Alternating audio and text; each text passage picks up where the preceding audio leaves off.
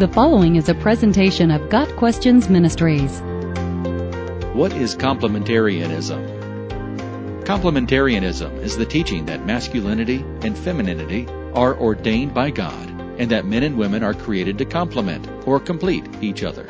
Complementarians believe that the gender roles found in the Bible are purposeful and meaningful distinctions that, when applied in the home and church, promote the spiritual health of both men and women.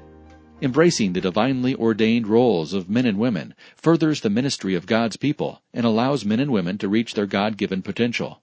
The complementarian view starts with Genesis 1, verses 26 and 27, which says that God created humanity, male and female, in His own image. Genesis 2, verse 18 contains the further detail that God created Eve specifically to complement Adam. It is not good for the man to be alone.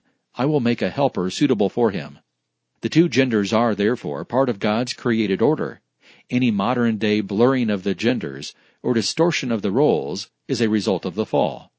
Complementarianism follows Ephesians 5, verses 21 through 33 as the model for the home. The husband has the role of headship in the family.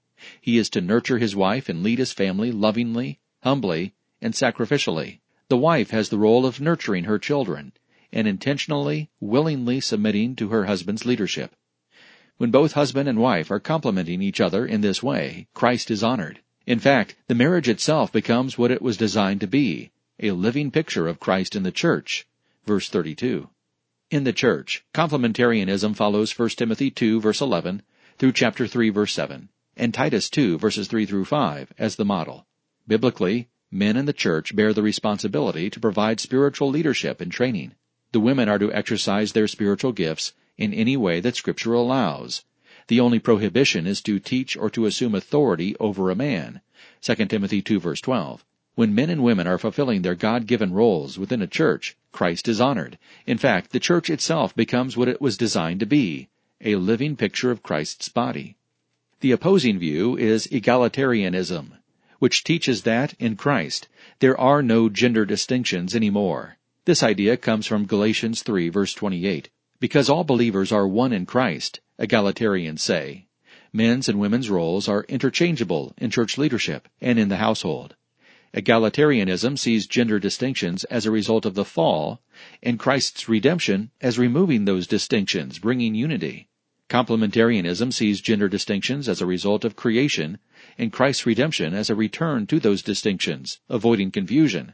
Paul sides with the complementarians, citing the order of creation as the basis for his teaching, for Adam was formed first, then Eve. 1 Timothy 2, verse 15.